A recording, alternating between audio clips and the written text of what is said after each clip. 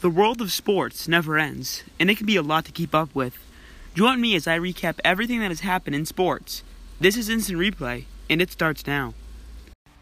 Hello everybody, and welcome to this week's episode of Instant Replay. Want to start off real quick with the Game 7 of the Nets and the Bucks. It was a classic. Kevin Durant and Giannis both scoring, but in the end it came down to one thing, and that is coaching.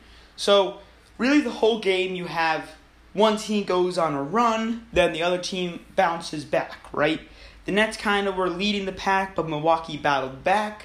Then Milwaukee kind of kept with that lead, but every time they did so, the Nets would, hit a three. There was a lot of mental mistakes with Milwaukee, even though they ended up winning the Game 7 and advancing to the conference finals to play the Hawks, which we will get to later.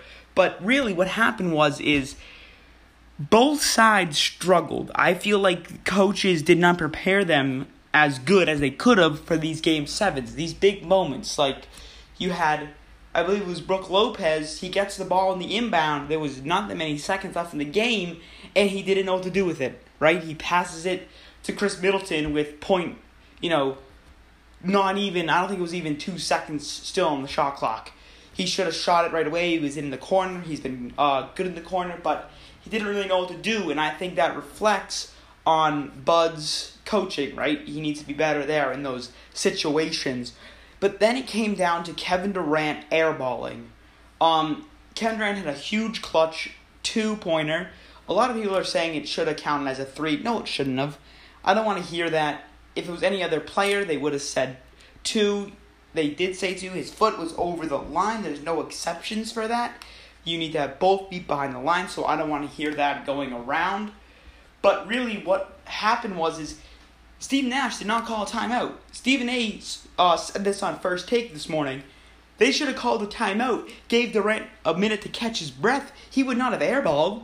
Not saying he would have made it, but it would have been better.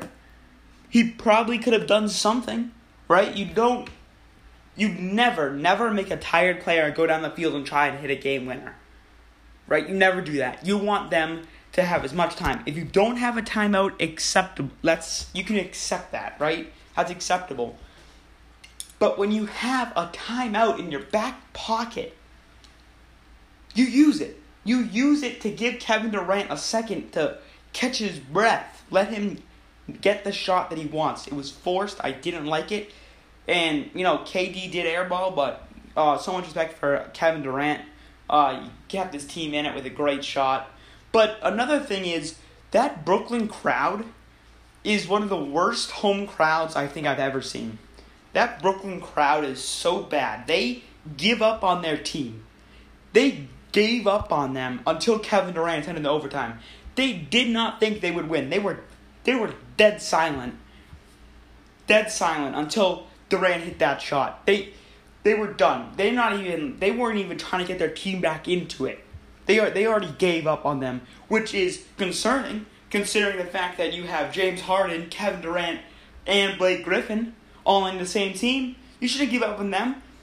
They were down by 4 with 30 seconds left, and they somehow sent it into OT.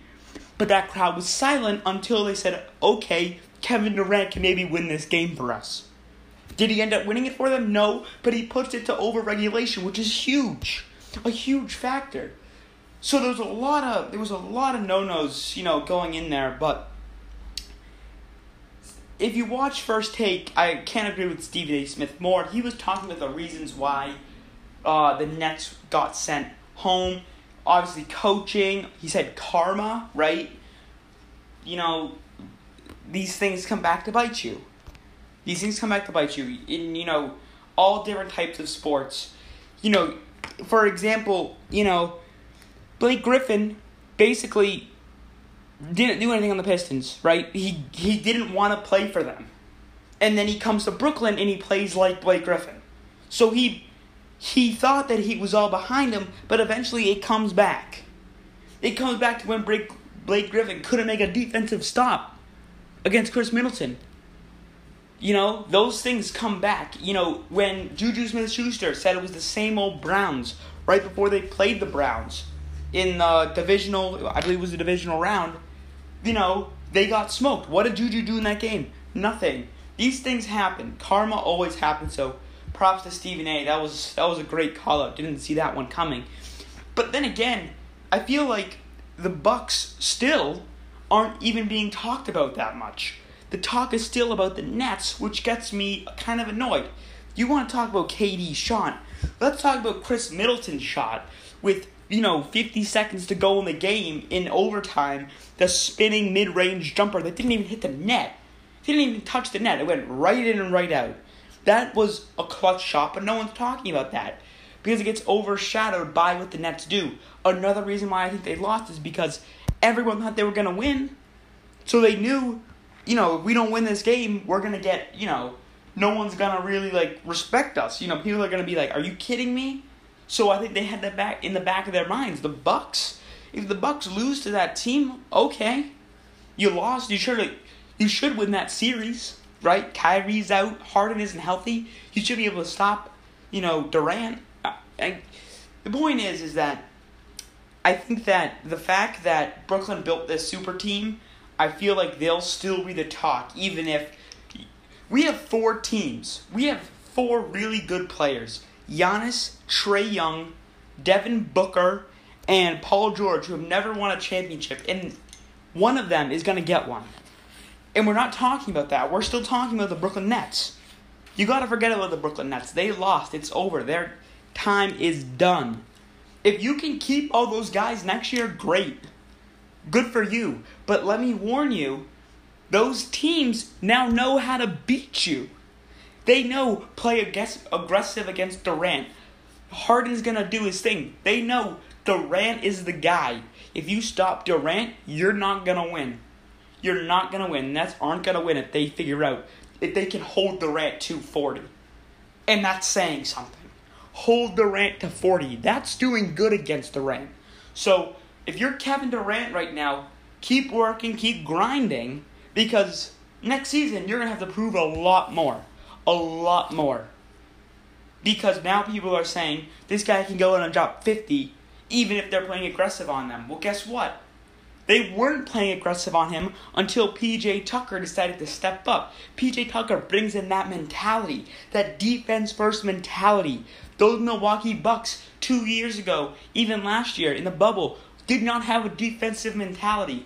He brought that to the table.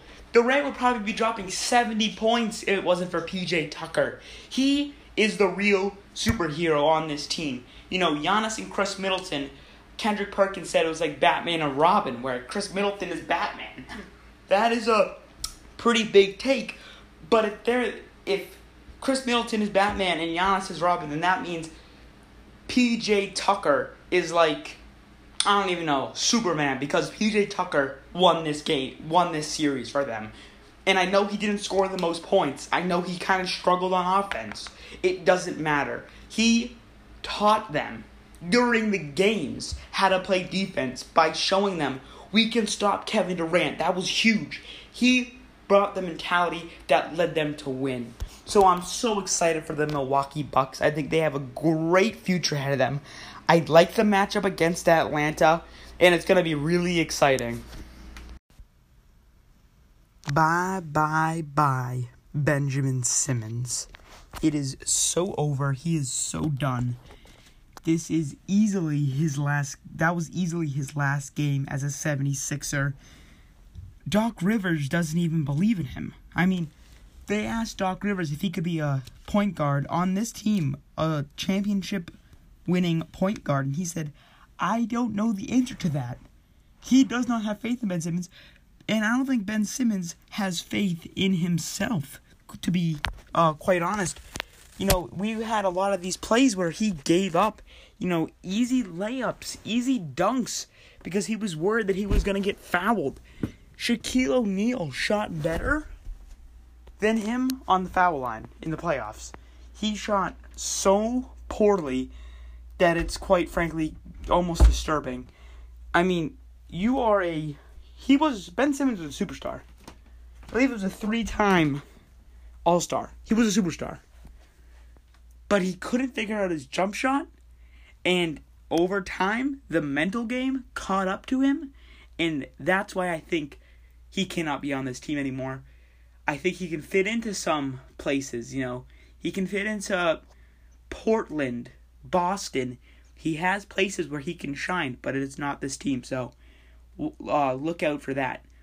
Another thing is, this is the 76ers. They had so many big leads that they blew. I mean, massive leads. The 76ers should be facing the Bucks on Wednesday. I'm sorry, but Philly is the better team.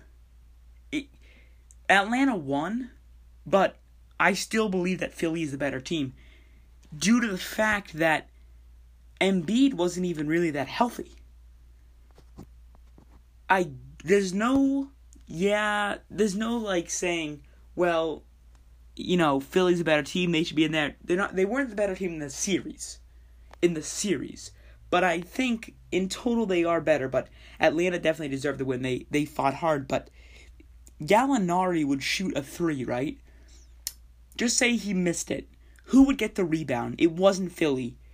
Then Atlanta would have another chance to score. That game 7, they rebounded so much more than Philly did on the offensive end. Trae Young didn't shoot that well, but they would get his rebounds, and then they would throw it to Huerter, and Huerter would step up. Huerter stepped up. No one on Philly stepped up. Tobias Harris did not step up. He had a good game, but he needs to have better games than that if he wants his team to win. There are some serious issues with Philly. They have struggled, and it shows no signs of stopping. They never get to the conference finals. They can never get to the past the semifinals. So really watch out for Philly next year. You don't know what they're going to be like. Yes, they'll definitely still have Embiid, but if they don't have Simmons, it's a weight on the defensive end. So they're going to... Well, first of all, a lot of people are saying McCollum, the trade for Simmons and McCollum, right? Simmons goes to Portland, McCollum comes to Philadelphia. That's sad, quite frankly, that you can only get C.J. McCollum for Ben Simmons. You know what I mean? He was a really good player. 2 years ago, he was a phenomenal player 2 years ago. He was good on offense. He attacked. He didn't struggle from the free throw line. He attacked the paint. He played good defense. Everything you would want out of him, he could do. He just struggled with his jump shot, so he's still a good player. Giannis struggled with his jump shot, but he's arguably top 5 in the league right now. Quite frankly, I think he is top 5 in the league. So that is the main concern, I think, for Philadelphia, that they don't really have the trade value for Simmons that, they could have. So watch out for that for Philly. But on the Atlanta end of things, Trae Young is a superstar now. I think it's safe to say he was a star, but now he's an actual superstar.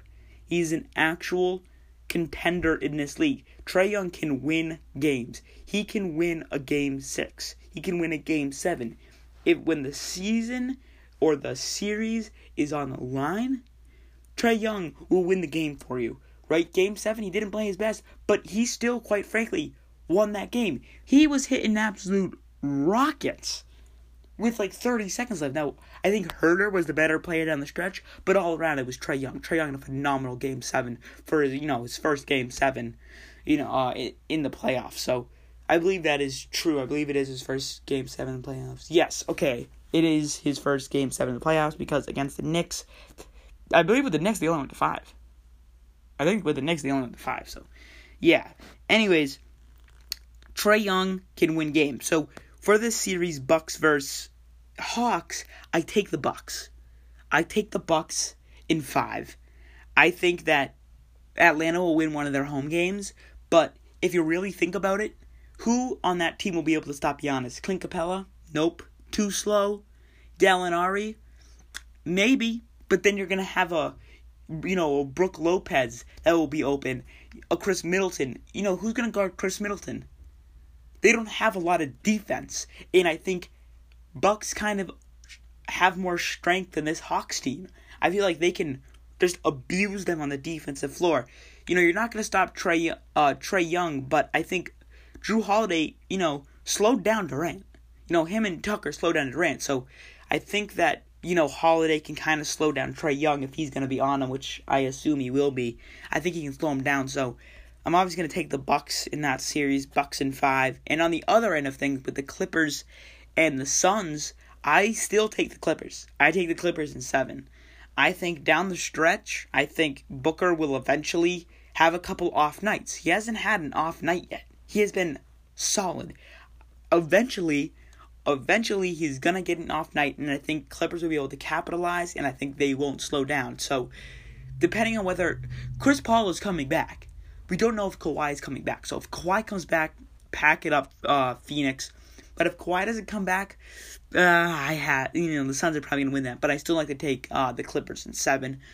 But really, the main concern for the rest of these teams right now is experience.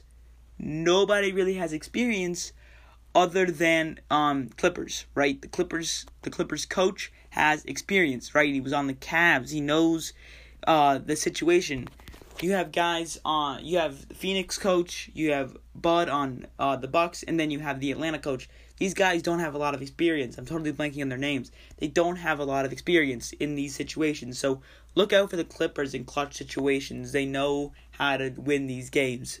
Phoenix is still new to the game. I will say this though: if Phoenix beats Los Angeles, they're gonna win. They're gonna win it all. They're gonna win it all. I feel like Phoenix can smoke Milwaukee.